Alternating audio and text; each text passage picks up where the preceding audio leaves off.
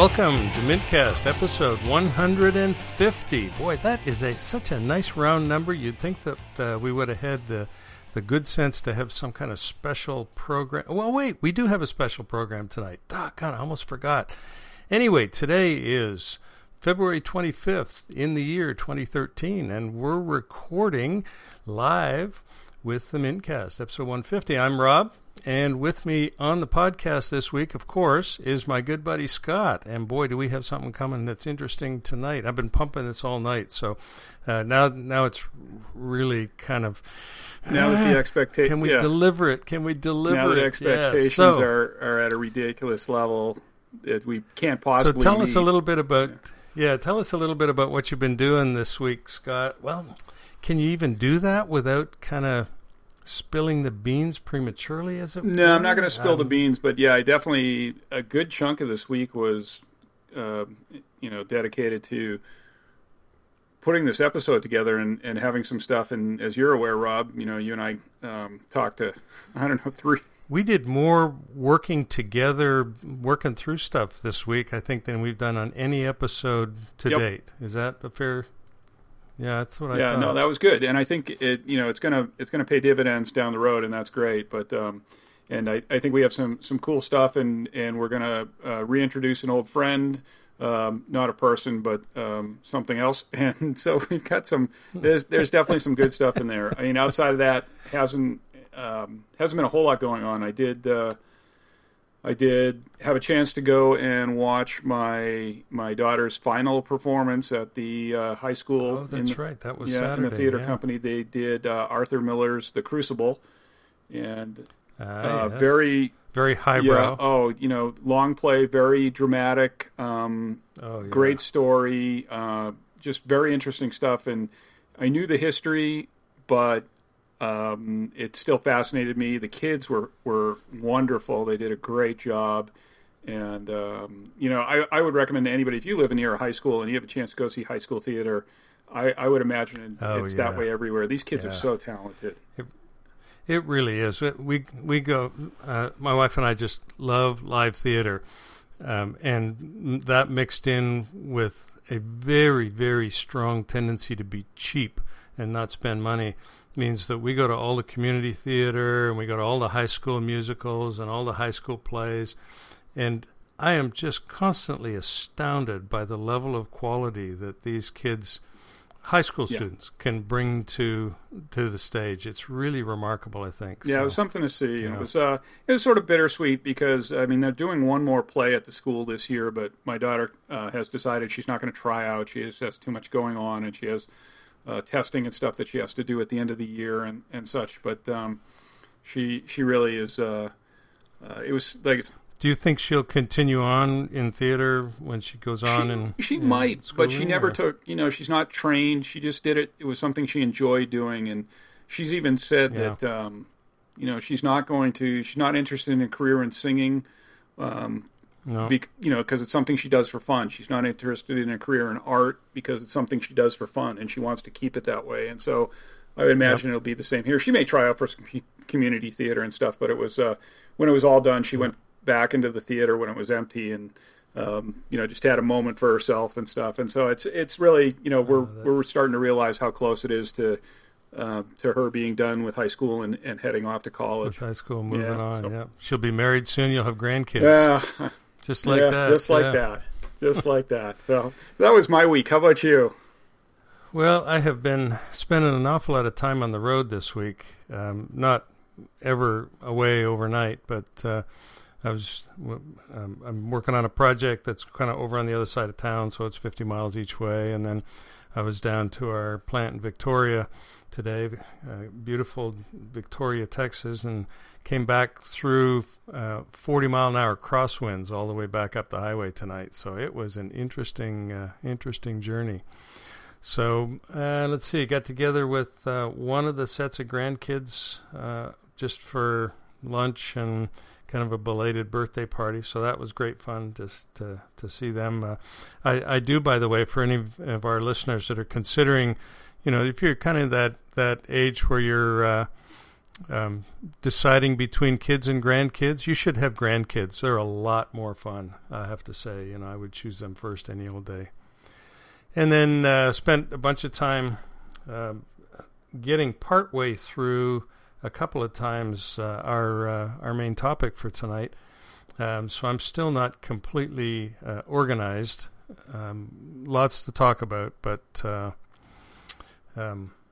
didn't quite get that done, so I'll be finishing that up again through the rest of the weekend. Bill was pointing out in the chat earlier that this is episode 150 of mintCast, but this is actually episode 100 for us as the mintCast team, because I think it was 51 episode 50 was the last episode that Charles and Rothgar did on a regular basis, and the new generation or the new team took over on episode 51. So that makes this our 100th go at this. So who'd ever thunk it would go this long? The Linux and the Ham Shack guys just had their 100th episode, and of course now on their 100th episode, one of them announced that he wasn't coming back on the podcast anymore.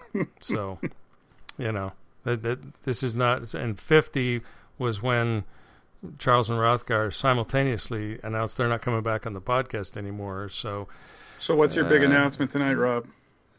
So, the big announcement tonight. Well, before we get to that, later, I guess we can. I'm not leaving the podcast. You leaving the podcast? Not yet. Not yet. Okay, well, let's get that out of the way right off the bat then. So you're stuck with us. You're not going to get rid of us that easily. So later on in the podcast, we're going to be talking about something that we're obviously pretty excited about. Scott figured out some time back now how we've been struggling with audio production mechanics and how to both record and mix and live stream the podcast each week. And so Scott had figured out a little while ago how to do that on a single box using ArtistX. So that's what we're going to talk about tonight is how to build a jack-based podcasting server. Now, the neat little thing, I'm going to leave the most interesting part of this until we get into the main topic. But that's not all there is to it. So, because that's not new news, right? We've been doing it for several weeks that way now on the ArtistX server. So we'll have another interesting little wrinkle to bring later on when we get into that. But before we get to the main topic, let's go ahead and have a look at some of this week's news.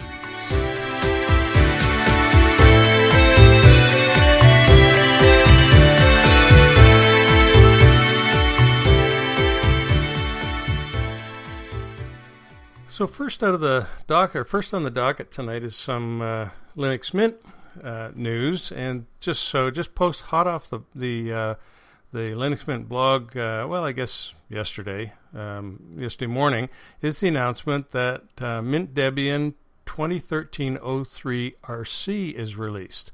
So this kind of came out of the blue at me. I wasn't really looking for an RC or looking for a release, and that's probably because I've had my head in the sand and missed the whole deal. But in any case, they're rolling out a 2013-03 RC. So what's in there? Well, it's Update Pack 6, which is kind of already running on my box anyway, on my LMDE box. Mate 1.4, Cinnamon 1.6, and then a bunch of installer improvements and that sort of stuff. So there's in the post. There's an interesting FAQ up there talking about, let's see, is this compatible with Ubuntu? Well, no, it's not. Is it compatible with Debian? Yep, completely. And it characterizes itself as a semi-rolling distribution. And I should have gone and looked up in our history. We talked about rolling distros and semi-rolling distros and fixed and all of this kind of terminology that people toss around. But what and so they've given a definition, and I think this matches reasonably well with what our definition of a semi-rolling distro. It's not rolling like in the same way that Arch is a rolling distro, things like that. But it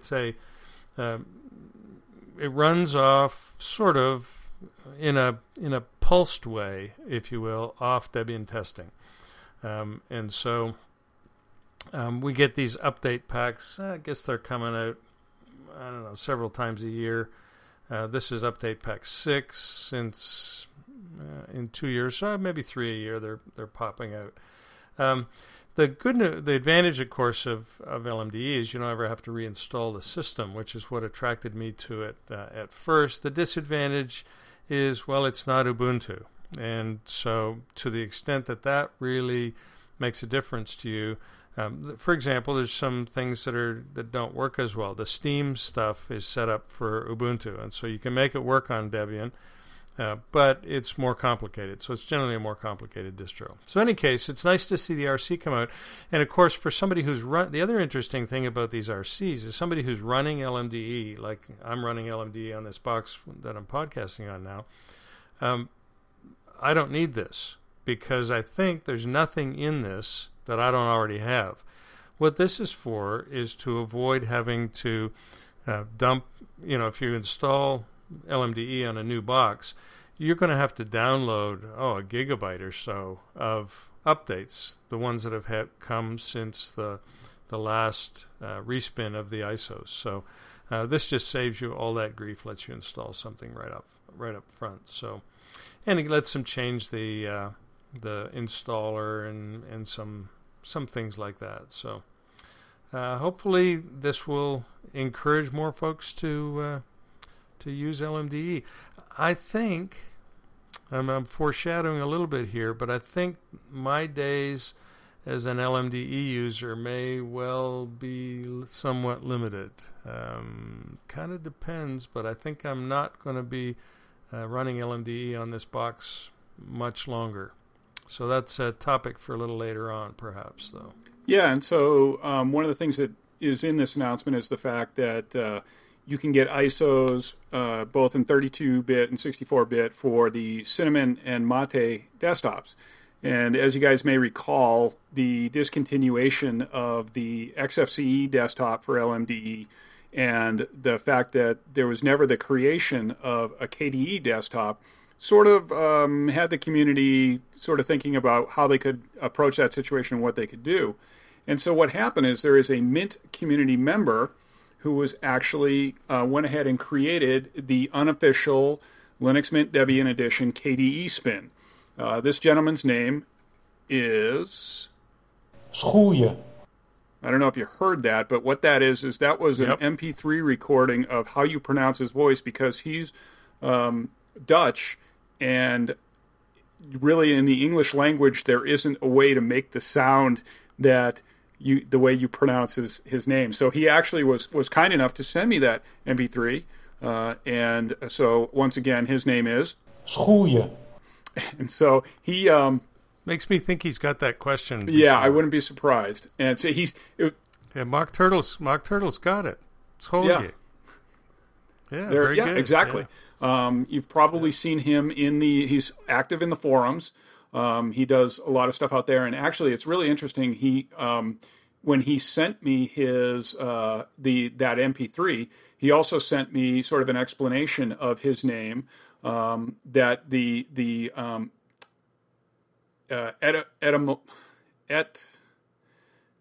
etymological explanation of his name is a low-ranking domestic servant who performs menial kitchen tasks. So great. If you can view the fantastic work that he has done on the unofficial LMDE KDE version as a menial kitchen task, then you are probably the target audience for a new distribution that he is going to be coming out with called SolydXK. We're going to have a link in the show notes. SolydXK should be coming out at the end of this week, and it is the official version of his new distro, which is based on Linux Mint Debian edition. He'll have both an XFCE desktop available and a KDE desktop available. And according to the notes in the out on that website, he's working closely with the Mint team, so there's no contention there. And he's working to sort of bring what he's been making available through the unofficial version to the community, the Linux community at large. So we're going to have a link in the show notes. Yeah, and actually, this could become our new Solus. It's being talked about in the chat window. And by that, I don't mean to replace Solus OS, which we all know is a fantastic distro that Ike Doherty puts out, who has been heavily involved with the Linux Mint Debian edition in the past. Now we have Solid from Schoeien.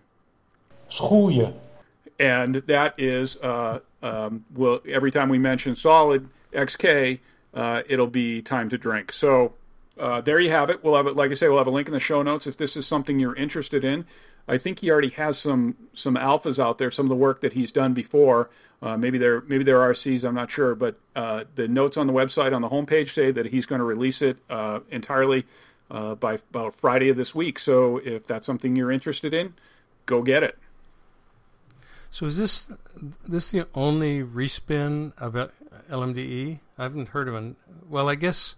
Well, Solus OS is not really a respin. It's a reinterpretation of the idea. Yeah, it's a different approach and a different desktop. Yeah. And he's coming at it. He's definitely coming at it a different way. In fact, working with the Partis folks and looking at their installer, I think Ike's going to go in an entirely different direction. And so SolidXK sounds more like LMDE with a KDE, with KDE and XFCE desktops. Yeah, and I think it'd be interesting to see. It's very likely that he'll differentiate it somewhat, but I haven't seen it. I didn't download or anything, so it'll be interesting to see once the final editions are out. I have to take a look, see if it's rebranded, see what kind of stuff is done there. So. Well, and will the update packs come out the same way? I haven't read enough about,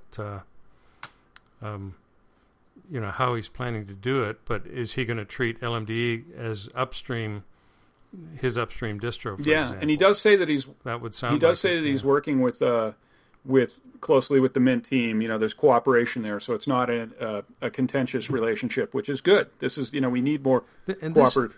This is a great way to do this kind of thing. The Mint team looked at their whole, the surface area of their whole product space, if you will, and said, we just can't do justice to all this stuff that we've got. And, we know that there are people that love and use the KDE and XFCE spins of LMDE, but we just can't keep that going. And so they said, okay, we're not going to do that. And so here comes somebody along saying, okay, well, yeah, I agree. I think those are good things to do, and let me do that. And it sort of is spreading the labor out in a way that's different than if Clem had said, okay, we're going to continue to do that, and I'm going to bring more and more developers in and build a bigger and bigger organization. And if, in a sense, it's sort of distributing both the work to do in delivering a distro like this, and distributing some of the design and thinking and planning that has to be done behind the scenes. I think it's a strong way to do this if it works. Absolutely. So again, congratulations to Schoeien. Yeah, way to go. And his efforts here. Awesome. So our next story is actually an update. Last week we talked about the Python Foundation and their trademark dispute in Europe. And what we're going to do is include a link. Simon Phipps, who you may know, he's been in the open source world for quite a while. He has a nice write-up on InfoWorld about the situation. He goes into more depth. He actually spoke with the people at P.O. Box Hosting, which is the people who owned the Bieber.com and actually own the python.co.uk domain, and had sort of precipitated this whole kerfuffle And so he's got a lot more insight into the whole situation, and it sort of plays out that this organization, PO Box Hosting, is claiming that they didn't realize how big Python was in the in the computer world, and they were taken aback by the response. They also sort of played the victim card because, as we spoke of last week, people there were some emails that went their direction that were a little bit threatening, that weren't necessarily as civil as we would like, as the Python folks would like, in terms of the representation of the community. There was also a lot of people who went out to look at what their website was, and it's very likely, there's no proof that there was a DDoS attack on their servers, but their sites went down under the crush. And you can imagine that if people were just going out to look, and you're averaging, I don't know how many hits a day, and suddenly there's 30,000, it very likely is going to take you offline. So Mock Turtle for SolydXK, that's going to be with a Y. So it's going to be SOLYDXK. And anyways, back to the Simon Phipps story. So Simon did a great write-up. We'll have a link to that. There was also an update from the folks at the Python Foundation, and they came out to say that they have received an overwhelming response from the community in their appeal for sort of trademark proofing. They have scans of articles, book covers, conference T-shirts, and brochures. And then they also, again, emphasized that they want people to be civil, that any hacktivism or threats against the PO Box hosting will hurt the Python community in the long run, and that they are actually in good faith negotiations right now with PO Box hosting. So there's potential that we're going to have a positive outcome from this situation. We'll see. We'll keep you informed as to how that plays out, but it does look like things are moving in a positive direction. So we'll have the links in the show notes. It was a great explanation, a great way to flesh out that story, and I just wanted to include that in this week's news section. Yeah, it really doesn't pay to overreact when these things happen, and that's the downside, if there is one, to kind of this groundswell crowdsourcing mentality that we have, is that sometimes the reaction that the mass of us all acting together comes up with is not as appropriate as it could be. And to their credit, I hope PO Box hosting really is not being disingenuous and really is saying, oh, we had no idea that was this big a deal. It's kind of hard to understand how they could not know that Python was such a big deal, but I suppose. So next story comes from the odds and ends department, and is one that kind of is near and dear to both of our hearts in the sense that it's a news item from where did we get this from? TechCrunch, saying, remember WebOS, and I do very well. I have my WebOS device sitting here right beside me. Well, LG has acquired WebOS from HP. So that's the good news. The bad news is, well, they're just going to stick it in smart TVs. So it's not, at least the good news is not dead. But so LG acquired software licenses and the team working on WebOS. And that's got to be, I don't know how big a team that is, but it's not real big. And they're only planning to put it in their smart TVs, not in the phones. And so, this is like the third or fourth reincarnation of Palm's operating system. So LG says it's only going to be in smart TVs, but as TechCrunch points out, it's a pretty good idea for them to get an independent mobile operating system. This is becoming a very, very heavyweight world with Apple with iOS, and Samsung and Google are just stomping all over everybody in terms of the use of Android, and then Microsoft with Windows 8 and flavors. So it's good to have, LG can't really afford to jump on any of those bandwagons. It's good to have a fallback for them. Let me think. I'm scanning down here to where there was something I thought, that's not really right. but of course it is, that says the touchpad, talking about HP's touchpad, but the touchpad was a failure. Well, it was only a failure to HP. It was a tremendous boon to me. I don't know if you guys have been able to get hold of one ever, but if you get a chance to, the thing runs Android like a champ, and it has produced a wonderful Android tablet at a fraction of the cost. So the tablet was good hardware. HP kind of messed it up. And they actually tried to, well, I don't know that it's malicious or malice or incompetent, but they really messed over WebOS as well, because they didn't really get rid of it. They just kind of, they open sourced it and then said, well, okay, I don't know what you guys are going to do with this. So it's open source, but there's no hardware for it to run on. And the open source thing, that won't run on the touchpad, by the way. So anyway, if you're a WebOS fan, and I know Rothgar was a big WebOS fan, LG is your horse, so climb on and you got it. Yeah, Rob. Now, before you move on, I got to tell you, when I read the story, I had just one thought.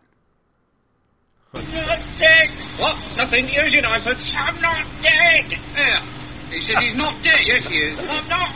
He isn't? Well, he will be soon. He's very ill. I'm getting better. No, you're not. You'll be stone dead in a moment. I'm getting better. Yeah, that's it. I'm getting better. That was my thought.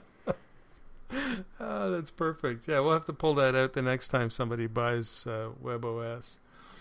So, speaking of HP tablets that aren't dead, now that's kind of a weak transition, but so HP kills the touchpad for I'm not sure quite what reason, but here on Engadget yesterday is an announcement: HP Slate 7 Android tablet rocks beats. $169 price tag due out in April. So, here, and this was announced at the Mobile World Congress. HP's out in Barcelona talking up the new Slate 7, a jelly bean sporting tablet, 1 gigahertz dual-core ARM processor, and a 7-inch display, which is what the whole world is going towards now. Front and rear-facing cameras, it's so they're going to try again. So my advice on this HP tablet, I'm going to go with the trend here and recommend don't buy it in the first 2 weeks it's out. Wait until you can get it for $55 after they discontinue it. So that'd be my advice. It's a compelling piece of hardware. That's the interesting thing. Sure honestly, and we've talked about this with the touchpad. The touchpad's it's a big piece of hardware. It's sort of iPad 1, and it wouldn't even. Yep. I think the first generation iPad would actually probably be considered superior hardware to the touchpad itself. And there were a number of reasons why it failed, and as you know, it hit the market at like $500, which was crazy. That's what was wrong with it. Yeah, that was nuts. Amazon has helped redefine the price point, the selling point, the value point particularly for 7-inch tablets. And at $169 for a major manufacturer's product with, as it said in the headlines there, it has Beats audio in it. It's got a 7-inch display and the cameras and all. I've yet to see the processor and really the megapixels and such on those, the resolution on the screen and such. But at $169, this has potential to undercut a lot of the players in the market and hit a price point that you typically see the Chinese knockoffs at. So, right. So, because what's an iPad Mini? Oh, they're in the $400, $500, a minimum of $299, I would say, and maybe higher than that. Yeah, as they go up. So, one more interesting thing coming out of we're hearing a lot of stuff coming out of the Mobile World Congress in Barcelona there. And Bill and I made a quick note of it in the chat room, and we're not going to actually have a story on it, but we're starting to see supposedly up to 18 carriers are lining up behind the Mozilla Firefox OS that's going to be on phones. There's actually some carriers that are looking at Tizen, and we heard about the Ubuntu phone, and there's supposed to be carriers who are starting to line up behind that, the Ubuntu Touch. So there's a bunch of different stuff coming out of that conference, and it's very likely, or there's a lot of potential that we're going to, 6 months from now, 8 months from now, we're going to have an entirely different environment for mobile. Well, in my mind, this is not the problem with mobile. The mobile problem is not a hardware problem. The problem with mobile right now is the data plans. It's the carriers that are the problem, not the hardware manufacturers. There's lots of really awesome hardware floating around. Yeah. But the cost of the data plans and the network bandwidth is just ridiculous for most of these devices. So what I think they really need to do to bust this thing wide open is to sell even a $200 or $300 tablet-sized device with a $10 a month data plan that would support the use of that thing. That's what's going to, I think, really blow the market open, is when the data plans come into line with where I'd like to see them. I don't know where they should be, but that's the thing that's holding me back. I think, people love these things, but they have to be connected to really be of tremendous use, I think. So moving right along to our last story our final story in the odds and ends department. The guys over at Make Use Of, and I don't know how many of you ever go to this site, but makeuseof.com I find is just a fascinating site. I don't go to all their stuff, and some of their stuff is meh, I don't know. But they've got up there an unofficial, yet another unofficial Raspberry Pi manual. And so lots and lots of good information in here.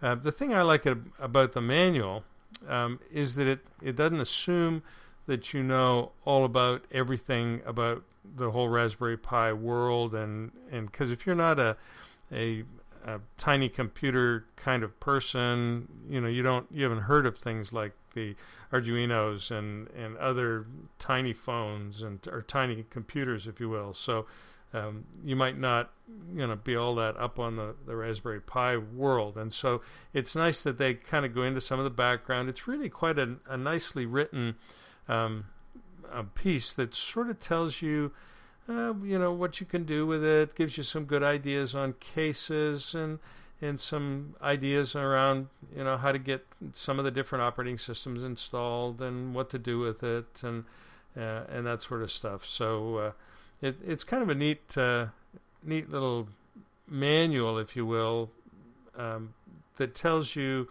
sort of how to use it.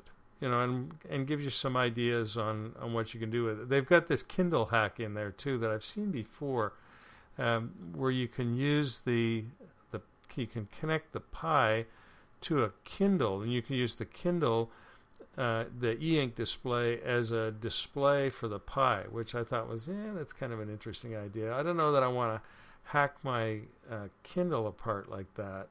You have to unlock it, and I'm not ready to give up on my Kindle yet as a device to unlock it. But you could go get a $69 Kindle, and for $100 you got your Pi and your Kindle, and you can do your thing there.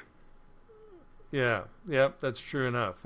What I really want to do with mine, and I've just actually started. The course started yesterday. I got to get going on it. But there's a course on Coursera on natural language processing. That is a statistical natural language processing graduate course that I'm going to take, and I want to use the Pi as the platform to do that natural language processing stuff. So what I've always wanted to do with this Pi is completely frivolous, but I want to take this thing and wire it up to Twitter, so that you can talk to it and it'll talk back to you. 'Cause that's what I'm going to try and do with it. But so keep your eye out for a Twitter handle near you that is actually talking to my Raspberry Pi. So, Rob, before we hop into the news, or into the main topic and hop out of the news, I do have a confession to make. I got to admit something. While you were out of town, I snuck into your garage. I did. I did. So, well, here, let me just... I thought stuff looked like it was moved around. Let me just play this for you.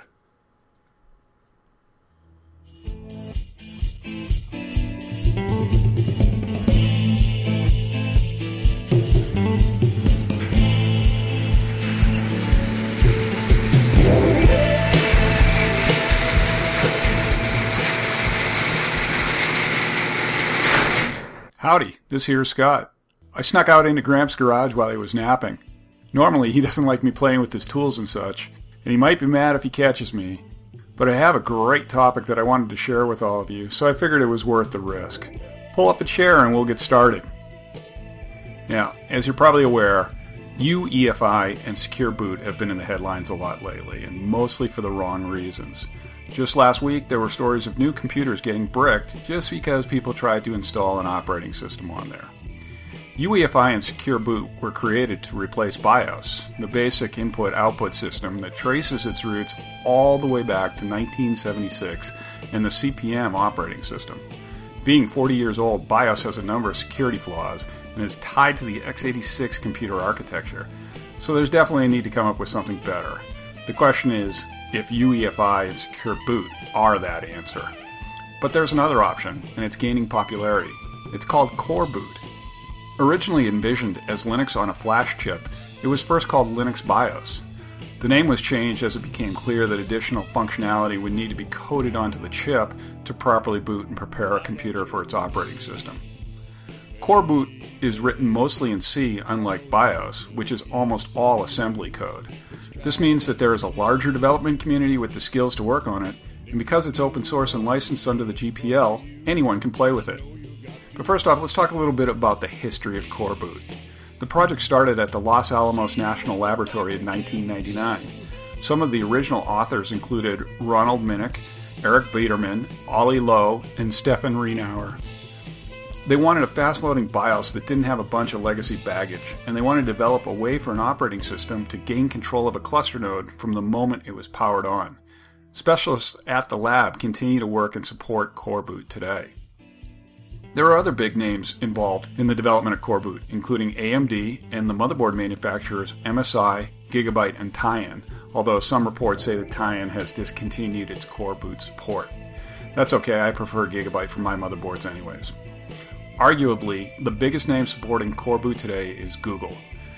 In fact, this past week, Google announced that its new high-end Chromebook, Pixel, will be running Core Boot when it ships in April. I mentioned Stefan Rienauer as one of the original authors of Core Boot, and he continues to work on it today as an employee of Google. In fact, he is the most prolific committer of code to the project, with almost 3 times the number of commits as the next closest contributor. Now you may be saying to yourself, Scott, this all sounds great. You had me at open source. I may be no Richard Stallman, but I do love me some freedom and want to replace the evil proprietary legacy BIOS or laptop bricking, Microsoft-loving UEFI on my system. So where can I get Core Boot? Well, okay, hold on. Core Boot has to be ported to every chipset that it's targeted to run on. And since Intel hasn't been a great supporter up till now, those of you running AMD systems have a better chance of having a supported system. If you go out to www.coreboot.org, you can find a list of supported chipsets and motherboards. For those of you who don't have a supported system, just wait. I bet with Google's involvement, we're going to hear a lot more about Core Boot in the future. So that's all we're going to talk about today. I'm going to get out of here before Gramps wakes up and catches me. Swing by the blog, leave a word or two in the comments, but don't tell Gramps I was in here without him. Whoops, need to keep it down. Music for Gramps' Garage provided by Leo Harmazin from his album The Next Level. This track is called I've Got Your Remedy. You can check out all of Leo's music on jamendo.com. I've got your remedy, baby. I know exactly what you should do. You're beautifully broken. I got the cure for you. I'll make it a house call. Let's see what the doctor can do.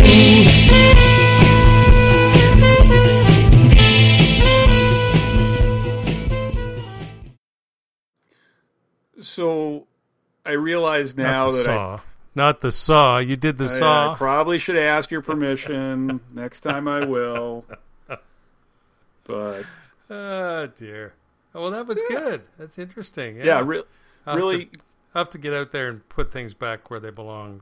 You know. Yeah, you probably will. And it's the we're not even going to cover the story because we're a family-friendly podcast, but you guys probably heard how Linus went off on Matthew Garrett and some other Red Hat developers with regards to a pull request they had in the kernel for some more secure boot stuff. And if you're somebody, it's not safe for work, and it's more over the top than some of the other things we've seen Linus do.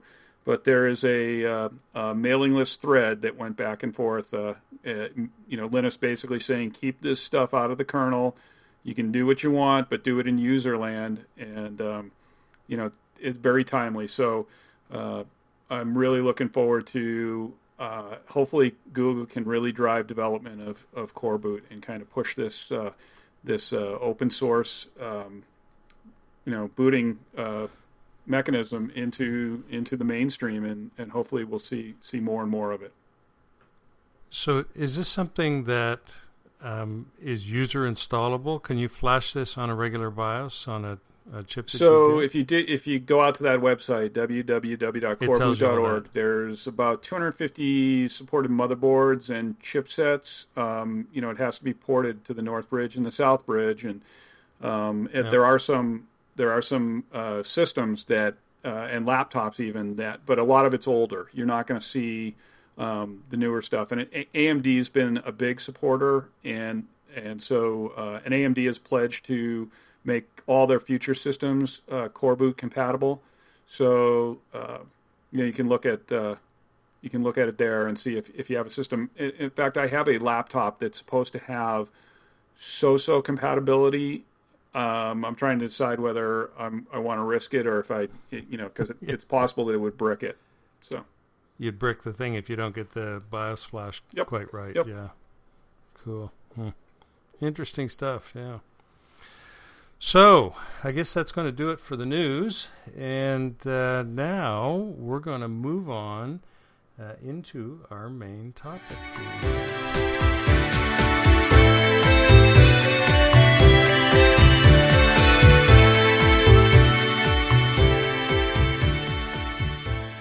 So if you're a regular listener, and particularly for the folks who regularly join us in the chat room on Monday nights, you will already know that we've been struggling over the time that we've been doing live streaming to work out the details of the hardware and software that's necessary to do that well. And so we had cobbled together some stuff for a while, and just recently Scott had worked out and finally sat down and said, okay, this is enough of this foolishness. Let me figure out how to do this, and had put together a scheme to allow basically the whole podcast to be produced and delivered in real time, sort of streaming and recording at the same time.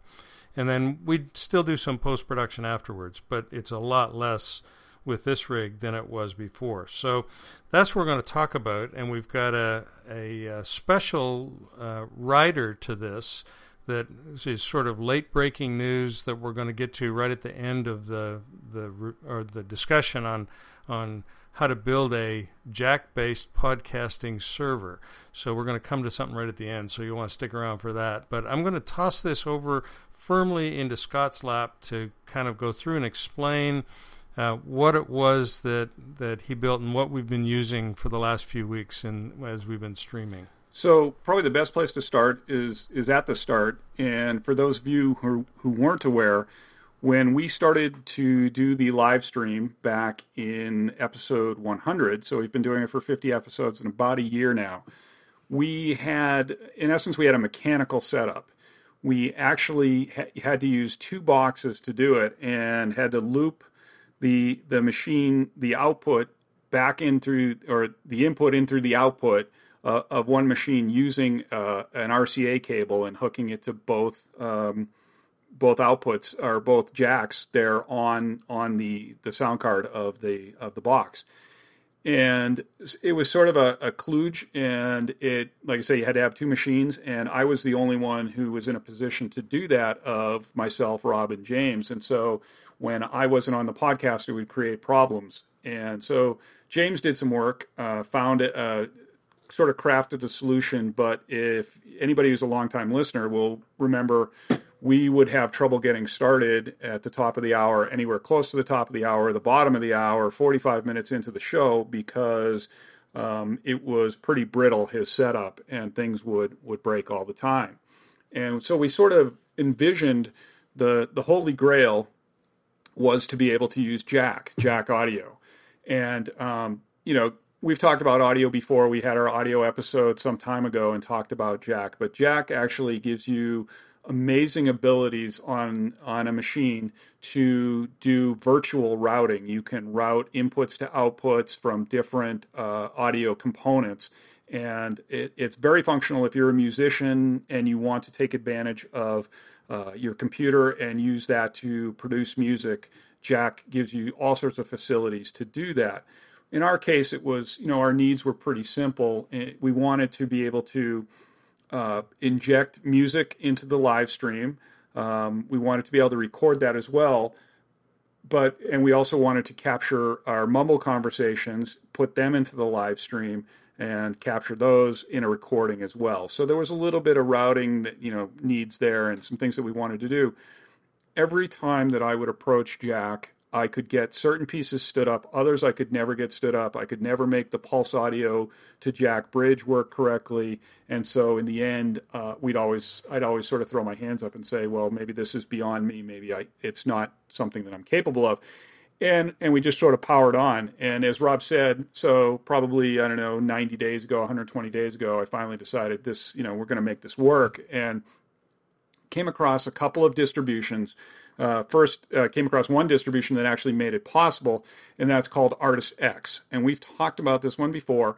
ArtistX is a big distribution. It's based on, big in terms of size, not big in terms of market share or anything along those ways. But you have to burn it to a DVD because it takes a monolithic approach to software. I sort of have a note here that says kitchen sink, because when you install ArtistX, which is a 1204 Ubuntu 1204 based distro that has Italian origins, when you install it, you get all sorts of stuff for multimedia creation, content creation. So this could be video, graphics, and audio, and photography as well. And so you get basically everything that you can imagine is included, and it comes with the distro. So it's huge, takes a while to install, and sort of has this monolithic approach. They do have some good things in there. They give you the ability to install a low latency kernel and that helps improve audio performance. If you can get a real-time kernel, that's the best solution. But particularly when you're producing music, it's not as imperative when you're doing stuff like a podcast, but you can get a low latency kernel in ArtistX, and that helps. And that's been what we've been using for the past several months. Has been an ArtistX to install. A couple of, it's probably a month and a half ago, I came across another distro that looked very promising, saw some good stuff on it, and honestly, I installed it in a couple of places, but we never used it as our streaming podcast box. But it's called OpenArtist. And the OpenArtist is actually in an alpha state right now. It's still they haven't really said we're even a release candidate or a beta. They consider it alpha, but they're actually on their 6th incarnation. So they might be maybe they're getting cold feet when they think about the big time of going to 0.10 or whatever the case may be. But this is also an Ubuntu 1204 based distribution, and they take a slightly different approach to how they distribute their software. They have 2 different spins of the ISO that you can go get. One is a monolithic spin like ArtistX, where all the software is on there. And a lot of it is very similar software, but everything is on there. And then they also give you what they call their base install, which is more of an a la carte type of situation. But the interesting thing is everything, all the software shows up in the menus. It's just not installed on the box. When you click on it, it actually kicks a script, an apt-get script, that actually goes in the background and installs the software for you. So you can get a much cleaner install. And I imagine you could go back in later and clean up your menus to get stuff out that you didn't want. But you get a much cleaner install on your box. You can have a much lighter install on your box by only installing the software that you really need. They also have scripts for doing kernel updates and kernel installs. So again, you can get a low latency kernel or a real-time kernel. Same way, you basically just go into a menu, you click on it, and it will go out and do that install. So it's actually a really interesting project, and if I didn't come across our final solution, the solution that we're actually working with and we're going to talk about in just a second, I very likely would have taken a much closer look at ArtistX or OpenArtist and seen if that was something that we could work as a podcasting box. One of the goals that we had all along was that I would go ahead and work with Rob to get him set up so he could have the exact same setup that I had, so that if I was traveling, not unlike I did last year, or anything like that, he would be able to host the podcast, host the live stream, and do the recordings and everything like that. And I could, if I had the opportunity on the road, could just dial in and participate, or potentially some of our hosts from the past, if James was available, or if Charles or Harrison or anybody else was available, they could come on the podcast and Rob could host it in that sense. So that's the goal we were working towards, is to be able to use a single box and to be able to do this. So we in talking amongst ourselves always felt that we're mintCast. We should really strive to be able to produce the show on a Mint-based box. That we owed that to the Mint team. We talk about this all the time. They do tremendous work. It's a tremendous distro. It really is. When you look at what they're able to do and how professional they are about it, and the quality of the distribution, it's really really well done. And I felt, and Rob felt the same way, that we needed to get to where we were working on a Mint box, if that was at all possible. And so, with a little bit of trial and error and a bunch of work this past week, we've actually been able to make that happen. So there were a couple of wrinkles, because we've made a run at this a couple of times in the past to try and figure out, how do we get jacked in there as the audio connection kit, and we're using Audacity to record, and we're live streaming through Dark Ice, and there's just a lot of parts that you have to get all kind of connected together, and Jack is the glue that holds them together. But there were some disconnects that we couldn't ever really figure out, and part of it is that Jack is not really all that straightforward to work with. It's very powerful, unlike a lot of very powerful software. It has a lot of capability, so you have to figure out what it is you want it to do. And then the other piece of software, there were several pieces of software that we used that didn't seem to work at all with Jack. And so that kind of is where we always got stopped in the past, was we just couldn't get all of our necessary parts to connect together. One of the things that you have with Jack is if a application is Jack aware, and a lot of good audio applications are Jack aware. If it's Jack aware, it's pretty simple to make it work, and to play with your inputs and outputs and route stuff and leverage that software and get, put it to use. If an application is not Jack aware, it's a whole different ballgame. And you either need to have a level of programming expertise where you can build Jack support into an application, or somebody else has to have done it for you. And so that was probably the biggest stumbling block, was the pieces of our workflow, the applications that we use in our workflow that weren't Jack aware. And other people do that. A lot of, you listen, there have been several podcasts and presentations done that I think both of us have gone and watched and listened to, that talk about how they've set up their podcasting rig.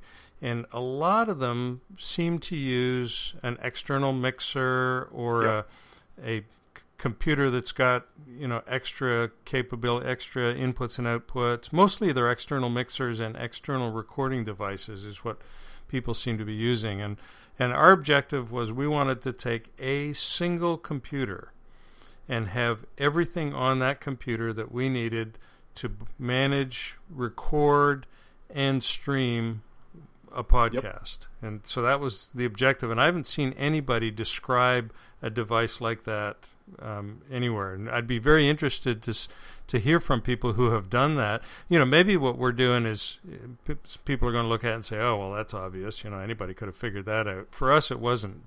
And I haven't seen a lot of talk about these kinds of applications. So that's what I think makes it novel. So let's talk about where we landed and how we made this happen.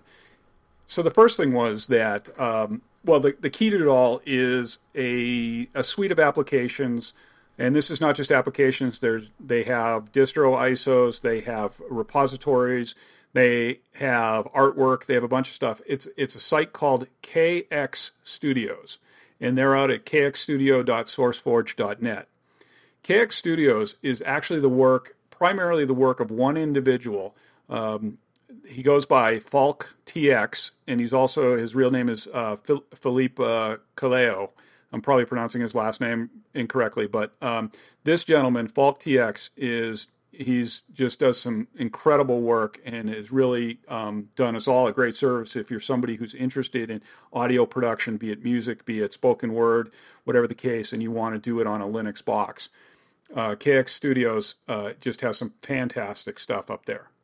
So, like I said before, they have full Ubuntu-based live DVDs, so you can go out and get those. They also have NetBoot ISOs that are very small, about 20 megs or so, and they actually do a NetBoot, and then you install everything across the wire if you have a live internet connection. You can get source and binaries and custom applications. And then they also have, like I say, they have a bunch of custom applications that they've put together that are mainly around Jack support and interacting with Jack, but they make life very easy, and they work great. So KX Studios was the key. Up on their site, they have great documentation as well to how you can go about attempting to build a box based on an Ubuntu distribution. So one of the things that we found through a little trial and error is that they haven't quite got to Ubuntu 12.10 or Mint 14 support all across the board. So the base distro that I ended up using was Mint 13 XFCE. And they support either KDE or XFCE up at KX Studios. I thought XFCE would be a lighter desktop and would be a better base for mine, so that's what I went with. And in the end, as we talked about in terms of applications that have Jack support, for us the key to the entire project was Mumble. So as you guys are probably aware, Rob and I use Mumble in a Skype type of fashion. There's a Mumble server that actually the Linux Basic folks host for us. Door-to-Door Geek, if you're familiar with Linux Basics or Podnuts, Door-to-Door Geek hosts the server and allows us to basically use space on it. And this is a Mumble server. We have Mumble clients on our box and we connect to it. Well, Mumble does not support Jack. It does not have Jack support in it out of the box. And so Falk TX actually wrote a patch that can be compiled into Mumble and that gives it Jack support. The only place that you can get a compiled binary for this, to my knowledge right now, is in the KX Studio repos. And they don't exist in the Quetzal repos, which would be your 12.10 or your Mint 14. But they do exist in the Precise Pangolin repos, which obviously is Mint 13 or Ubuntu 12.04. So once I had that Mumble, once we were able to get that Mumble piece with Jack support, now things start to fall in place. And so there's a bunch of stuff that you end up doing when you install the KX Studio pieces. It's not just simply the applications. There's a base. They have a bunch of meta packages that you can put together for audio production and some other pieces. And honestly, I probably could slim the box down a little bit, but I wanted to make sure I got all the special sauce that the KX Studio folks put into this. And, this box is basically dedicated to podcasting, and I do a little bit of research and some other stuff on it. But, I could afford the space, and I wanted to make sure I got everything in there. So we went ahead and got all our stuff in there, and we were able to install a low latency kernel. I actually did try and install their real-time kernel. They have a real-time kernel available as well. Unfortunately, with Mint 13, I got video issues when I did that. The NVIDIA drivers would not work with the real-time kernel, and I started getting 800 by 600 resolution, which is, is a non-starter for me. So had to drop back to the low latency kernel. And as we've been recording on this box tonight, the low latency kernel has been hanging in there pretty well, and I only have a few what they call X runs, which are sort of errors that you will get. I only have a few of those as we've been recording the session. So again, the low latency kernel is holding up well under the load that we have here doing a podcast. So real quick, besides Mumble, some of the real important pieces for us in our workflow are Audacity. We each record our tracks in Audacity, so that had to run, and it absolutely does. It's a port audio back end, but you can connect it to your jack system. It's real easy to do. You just select it as the jack audio connection kit in the Audacity interface. We also use Dark Ice, and that's how we do the live streaming out to you guys. And Dark Ice, to get Dark Ice to do jack support, it's as simple as one line in the configuration file, and boom, it works. So that was a real easy one. And then we actually use a product that the KX Studio folks wrote called Claudia. And if you've ever used Jack, some of the default applications that come with it, there's one called Patch Bay. And what this does is it allows you to do your routing. You literally can route from an input, the output of one device to the input of another. So, for example, I route from my microphone into another application called Internet DJ, which is how we do the music and route some other stuff into the stream. I also route into the input of Mumble. From the output of Mumble, I route to the stream, and I also route to the output in my headphones so I can hear Rob. But I can draw all these. I just drag and drop to lines between these different entities that show up in the Claudia screen.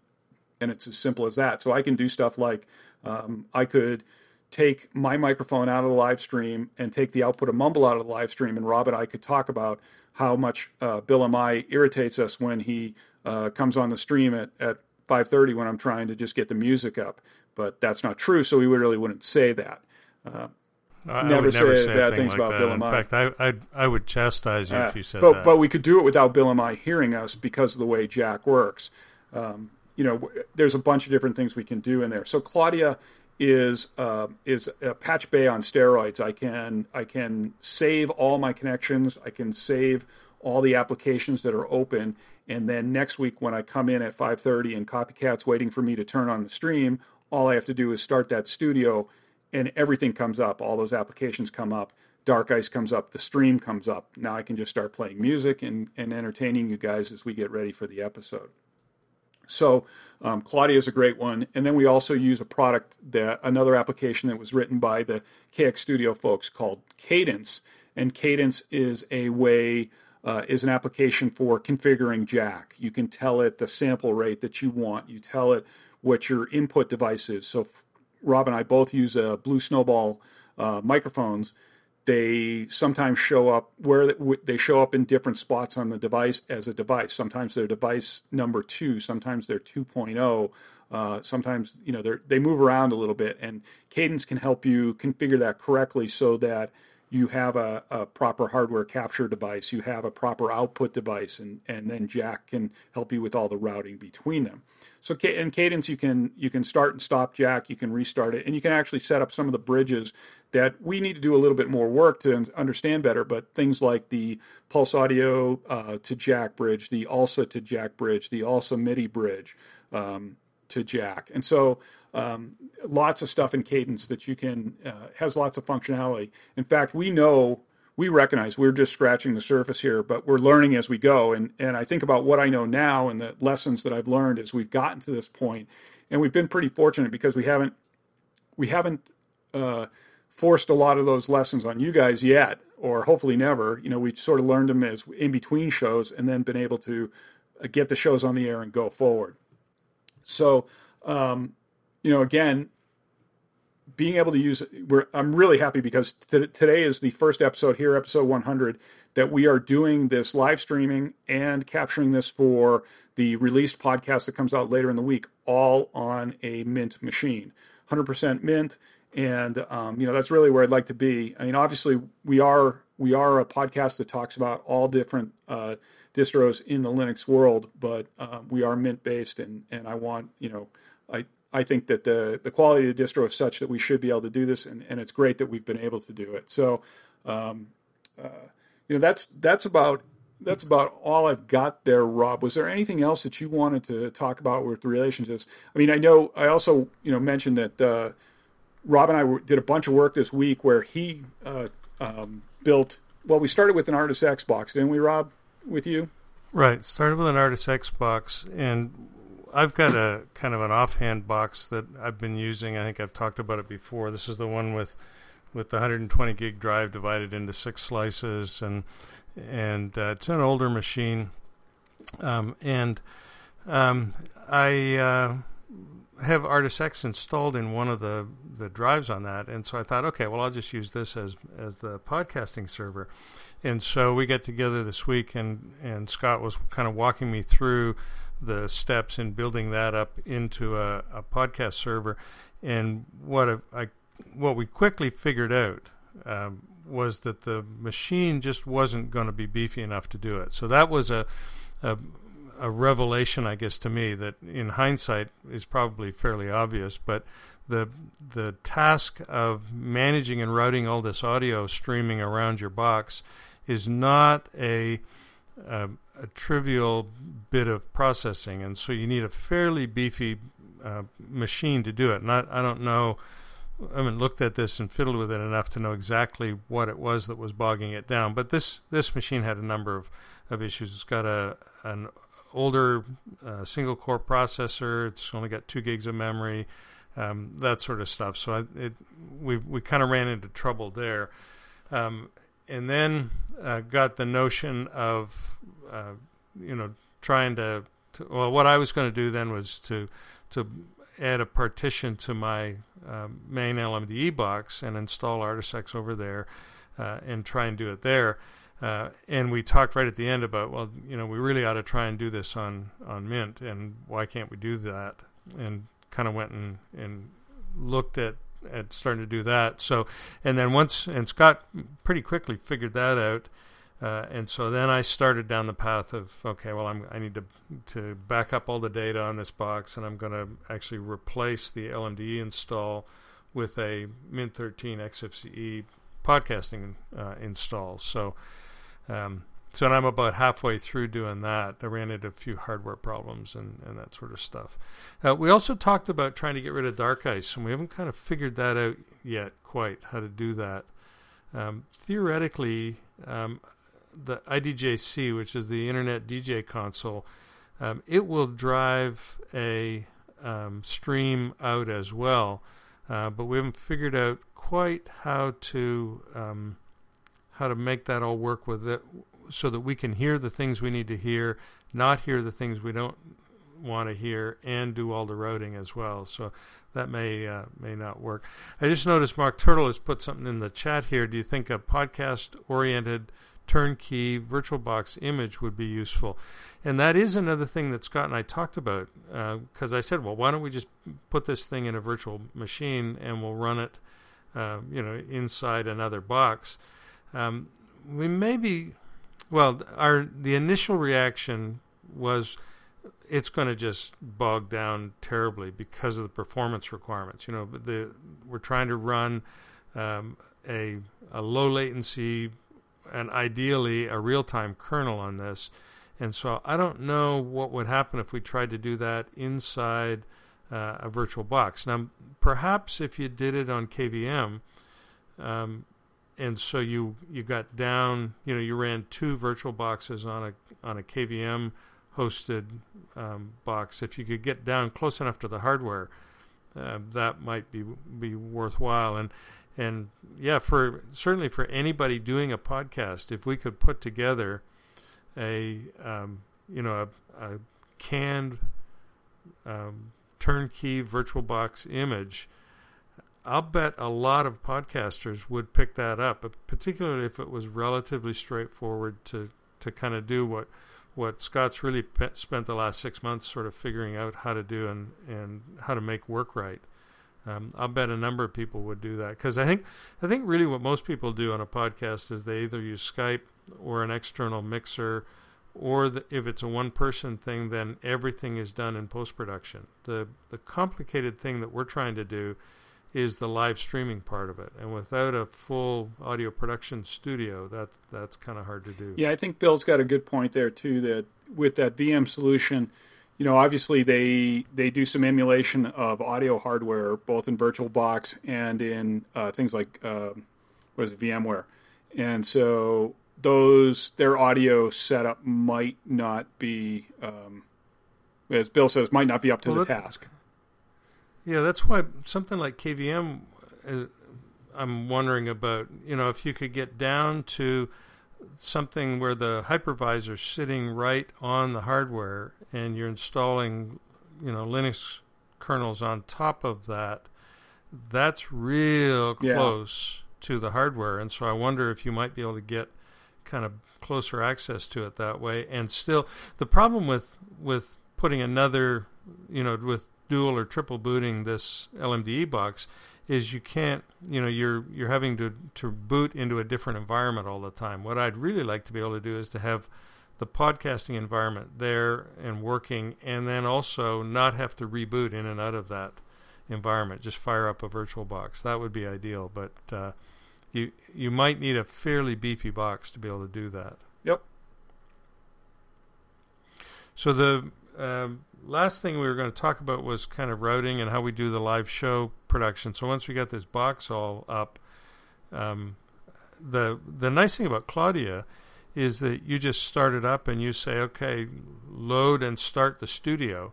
And it starts all the programs up, connects everything all together, and you're basically left with something that's pretty close to 99% where you need it to be able to just start podcasting. It's the trick with these programs is to get the audio routed in the right directions, because Mumble, for example, normally it's set up to take input from a microphone, send it out to the rest of the people who are on the Mumble server, and then route their audio back to the person who's speaking so that you can hear everybody else but not yourself. Now, of course, for the live streaming, we need to take everybody else, take all that audio coming out of Mumble and then mix it with both the music that we're going to play and the microphone that is being used locally, and any other audio input streams, and combine all that stuff together and send it out to the stream, so that when you're listening live, you can hear everything. We continue to be able to record individually, and so we get a high-quality, isolated track that the track that I'm recording, for example, just has my voice on it. That makes it really easy to fix little glitches and oopses where, like when the corner of the ceiling fell down a few minutes ago in my room. You guys didn't hear that at all because we just take it out of my audio stream and you never hear it. Actually, it didn't fall down. But things like that have happened in the past. You'll get somebody on and they're typing away, banging on the keyboard when somebody else is talking. Well, that's easy to take out when the tracks are separated. I'm rambling. This is you are rambling related, but these are all the things we're trying to get sorted out. No, and it's really nice because, I mean, as being the producer here, I need you think about the music. I need you to be able to hear the music so you can time out when you're talking. I want the people in the live stream to be able to hear the music because I'm trying to present a show to them. And it's nice, I can route the music as well to my Audacity recording so that when we put together the released podcast, it's already there. And we just have to line the tracks up and take out the ceiling falling out bits. And so Jack allows me to do that because I can take the output from IDJC and put it to all those places, as well as my headphones so that I can hear it as well. So things like that become really convenient when you're using Jack and you're trying to do stuff like that. So it really helps us to do sort of a multifunctional production here and solve a bunch of problems in one fell swoop. So really, it's sort of a godsend. The people who worked on Jack did a fantastic job in creating something, and we're only touching the tip of the iceberg here with the stuff that we're doing. If you're a musician and you're not using Jack, you definitely want to take a look at it. There's just a tremendous amount of software and applications that you can use if you want to hook a keyboard up to this, if you've got a mic and you want to record your guitar, things like that. There's just some incredible stuff that you can use using Jack and using different effects and things like that are all free software, all included on these distros that we talked about. Whether you go the Artist X route, Open Artist, use KX Studios on an Ubuntu-based distro, or even things that we haven't even talked about like Ubuntu Studio and some others that are out there, AV Linux, some other ones. So great stuff. Really, it's been a lot of fun getting to this point and being able to do it at this level. We're going to be at the point where Rob's going to be able to host in the next week or so. Yeah, and as David mentions in the chat room, we're doing a little bit of rambling, but it's live rambling, and you guys are able to hear it. So that's right, and it's all being recorded through the magic of Jack. Through the magic of Jack, indeed. Yeah. Well, the other thing I think that I'll probably try and do as part of building my box out is take the notes that you've made, Scott, and put together kind of a comprehensive description from bare metal, if you will, as to how do you start from a computer with nothing on it and get to a machine that you can use the way that we're using it to do a podcast, because I don't think there's a resource like that on the web anywhere. So that might be something that people would find useful. We'll get it put up there. So I think that is going to wrap it for our main topic, and we're all at everyone's computers.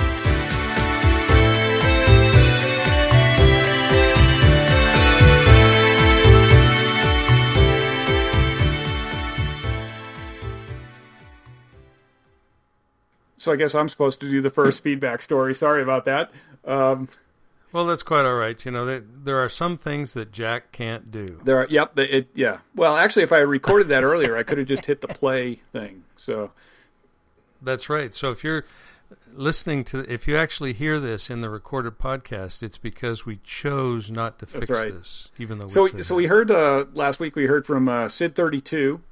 Who wrote in about and gave us a suggestion about a little application.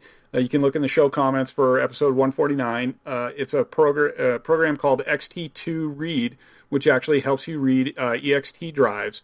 And as you guys may recall, I nuked my machine at the LAN party that I went to a couple weeks ago, and if I had had that, I probably could have avoided nuking those partitions. But in the end, it all worked out well because now we have this Mint 13 podcasting box. Yeah, awesome.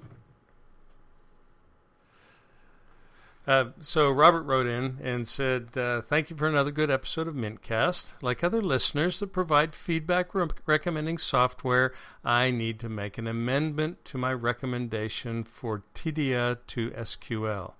TEDIA to SQL.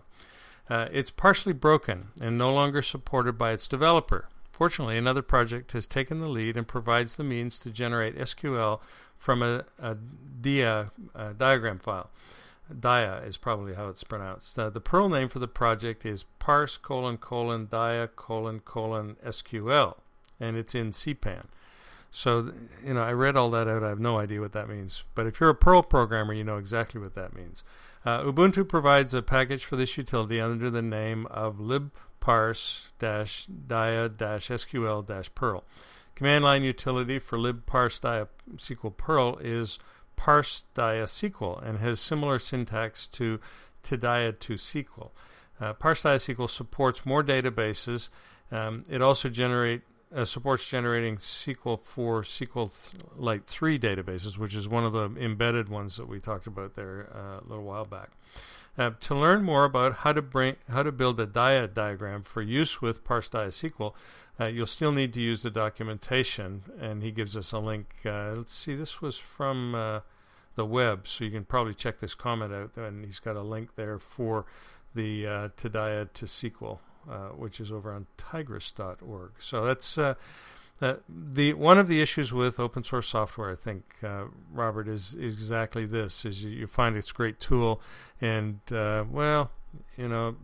it just gets dropped or the original person moves on. But it's always good that somebody picks it up.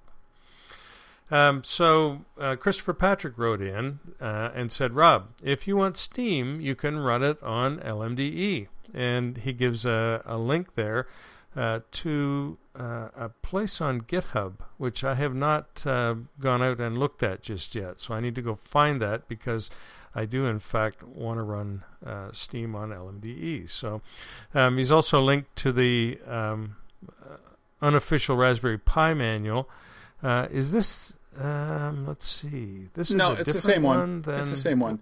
It's the same these one are that actually, we talked about earlier in Christopher the news. was busy this week. These three links that he sent us were all different comments that he wrote in at different points in time. So really appreciate him. Yeah, Busy if he fellow. wants to do some show research for us, I could probably. We can take all that stuff.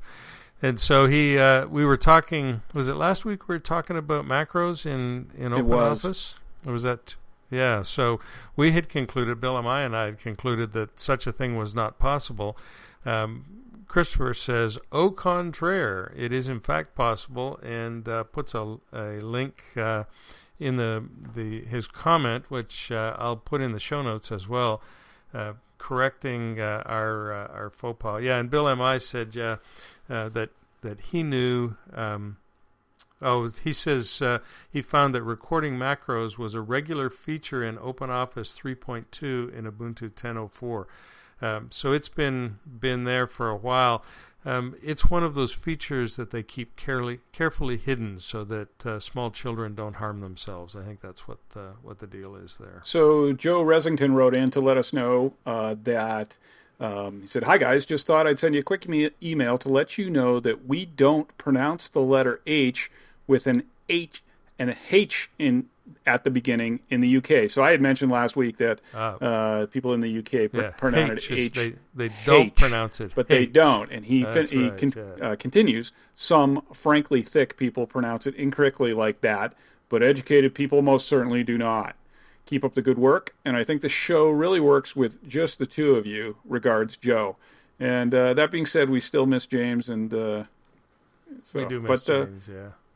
Thanks for the kind words. Well, in this business about H and H, this is a what do they call that? A typing, or it's a stereotyping thing. This is people in the States. I think would say lots of, the quintessential English accent would have a H in it.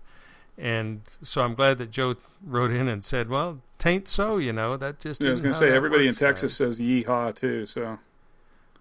Well, that actually is true, and y'all is kind of in every sentence, and those... y'all heard about the big old wreck on the freeway. That's kind of normal Texas talk around here, but...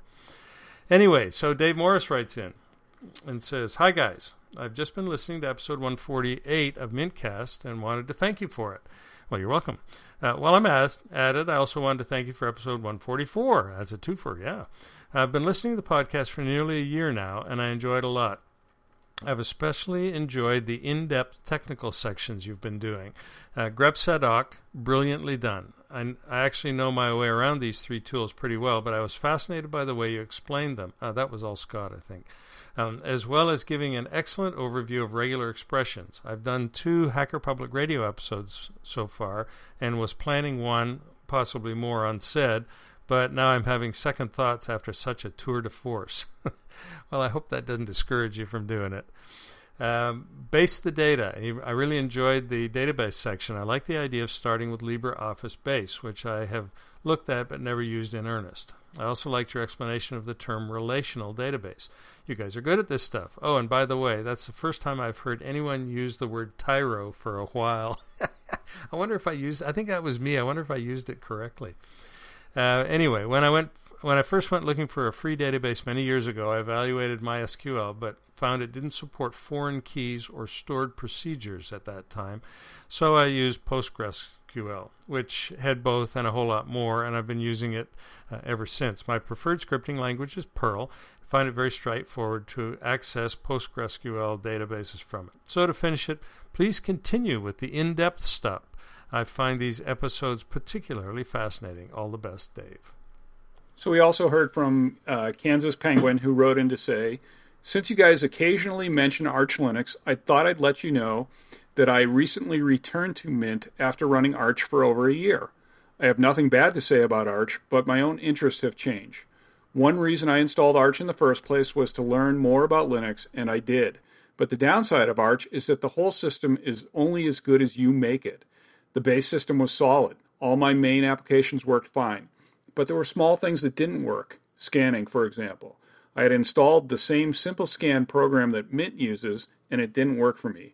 This wasn't a big issue because I don't scan very often. I'm perfectly capable of finding and fixing problems like this. I just didn't want to. After a year and some on Arch, I realized I'm more interested now in getting my stuff done than in tinkering with my system. I decided to go back to a distro where all the pieces were already in place. I'm currently running Mint 14 with Cinnamon, and everything works well. And I think that's a great, Arch is a great distro, and you hear fantastic things about it. But you guys probably remember I did some similar exercises with Linux from scratch in Gen 2 in standing up systems based on those distros. And, my sentiments were basically the same. I learned a lot. It was a great thing to do, but at the end of the day, I went back to a box where everything just kind of worked out of the box for the most part and move forward. My recollection of your descriptions of that is you put in an enormous amount of effort, learned a huge amount about Linux, and ended up with a system that almost worked. Basically almost worked. Yeah, and yeah, it was pretty close, and but not quite. I can totally identify with this idea of now I need to scan.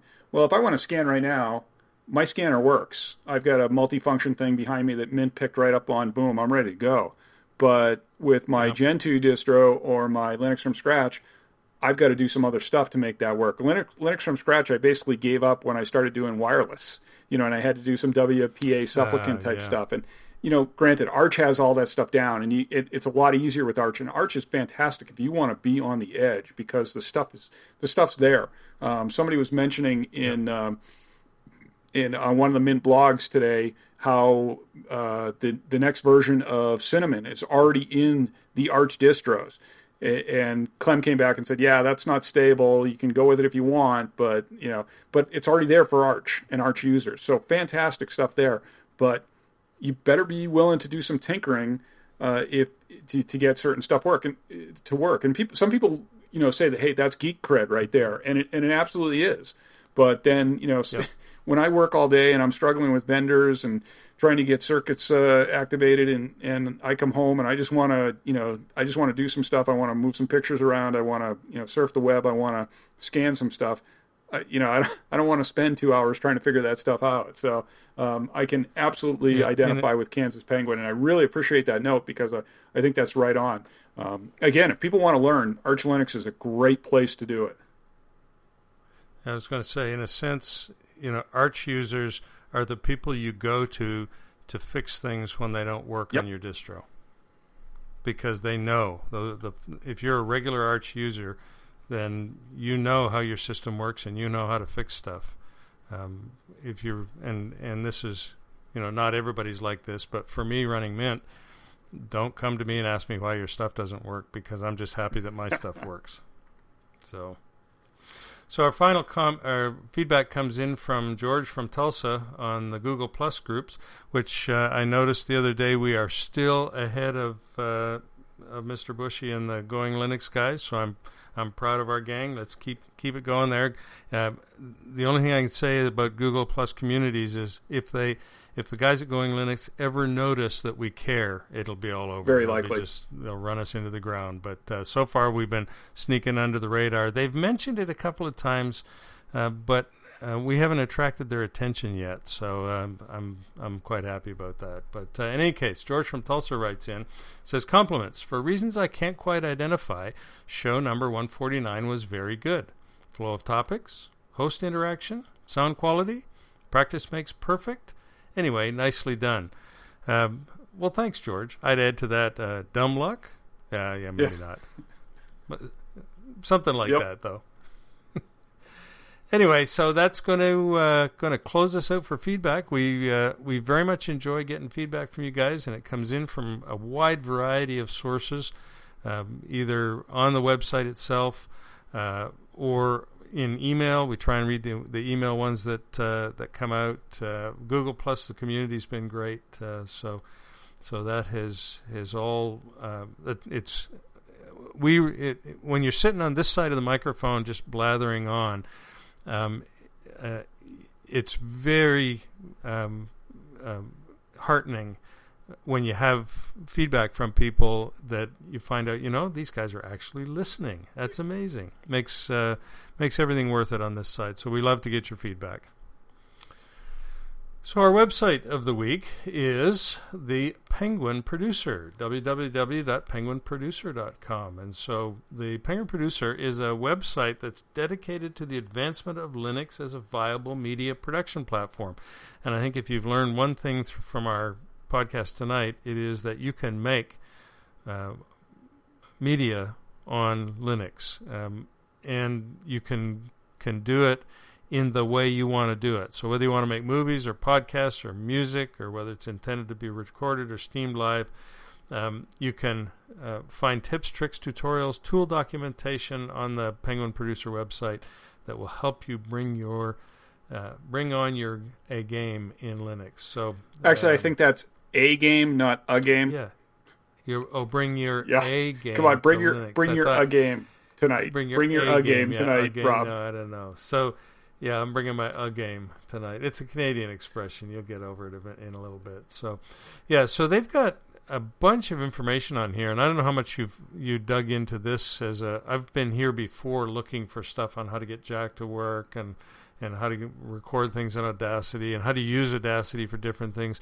We looked at Ardour a little bit, or I did at least early on in the podcast, trying to figure, because it looked like, boy, this was just exactly what we wanted. Turned out it was way too hard for me to figure out. But I spent time coming in here looking at their instructions. So if you're interested at all in producing media on Linux, this is a great place to come. Yep, and they have a podcast as well. They don't put out a ton of episodes, but they do have a podcast. So great site. So our tip of the podcast actually is one we teased out last week. Hat tip goes to Beardy Jesse for sending this in. And what it is it's a way that you can set up to have autocomplete bash commands from your history. What you end up doing is adding some lines to your .inputrc file that sits in your home directory. And if you don't have one of these, you can create it and put these commands in. We'll have a link. I'm not going to explain the whole thing because we're going to have a link in the show notes out to the site. It's actually sitting out on Linux for Dummies, which has just a few posts on it. I think it was envisioned as being something more than it actually came about, or maybe the gentleman who's doing it is just sort of pacing himself. But one of his posts is, again, this autocomplete bash commands from history. And you end up putting these lines into your input.rc file, or you create your input.rc file and put these lines in.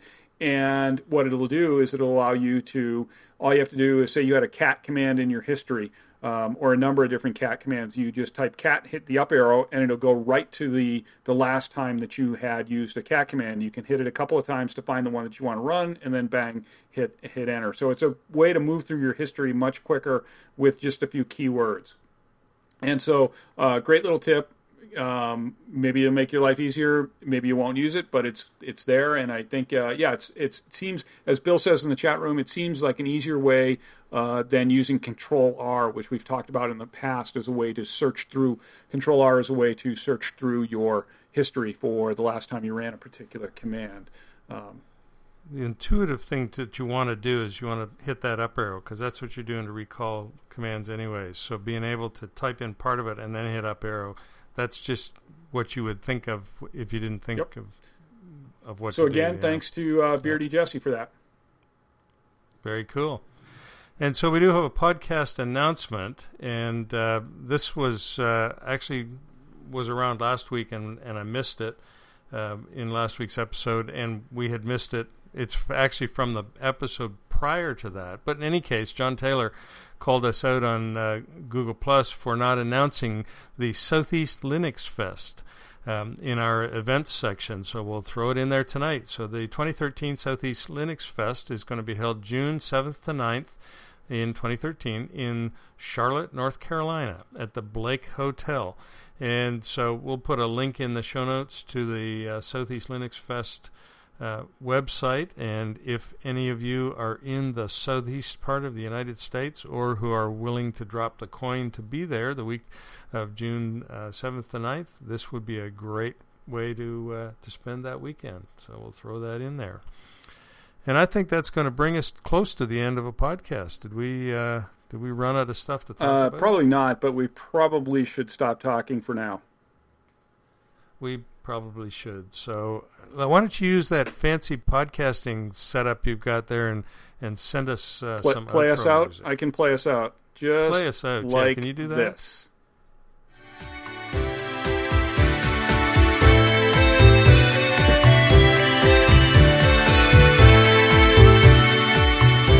This has been another episode of MintCast. The show notes for this episode are at www.mintcast.org. You can send us email at mintcast@mintcast.org or leave voicemail at +1 832 514 2278. That's 832 514 CAST. You can find more information on Linux Mint at www.linuxmint.com. You can follow both MintCast and Linux Mint on Twitter at MintCast and at Linux_Mint. Thanks to Mark Blasco and Oscar for the podcast music, and thanks for listening to this episode of MintCast.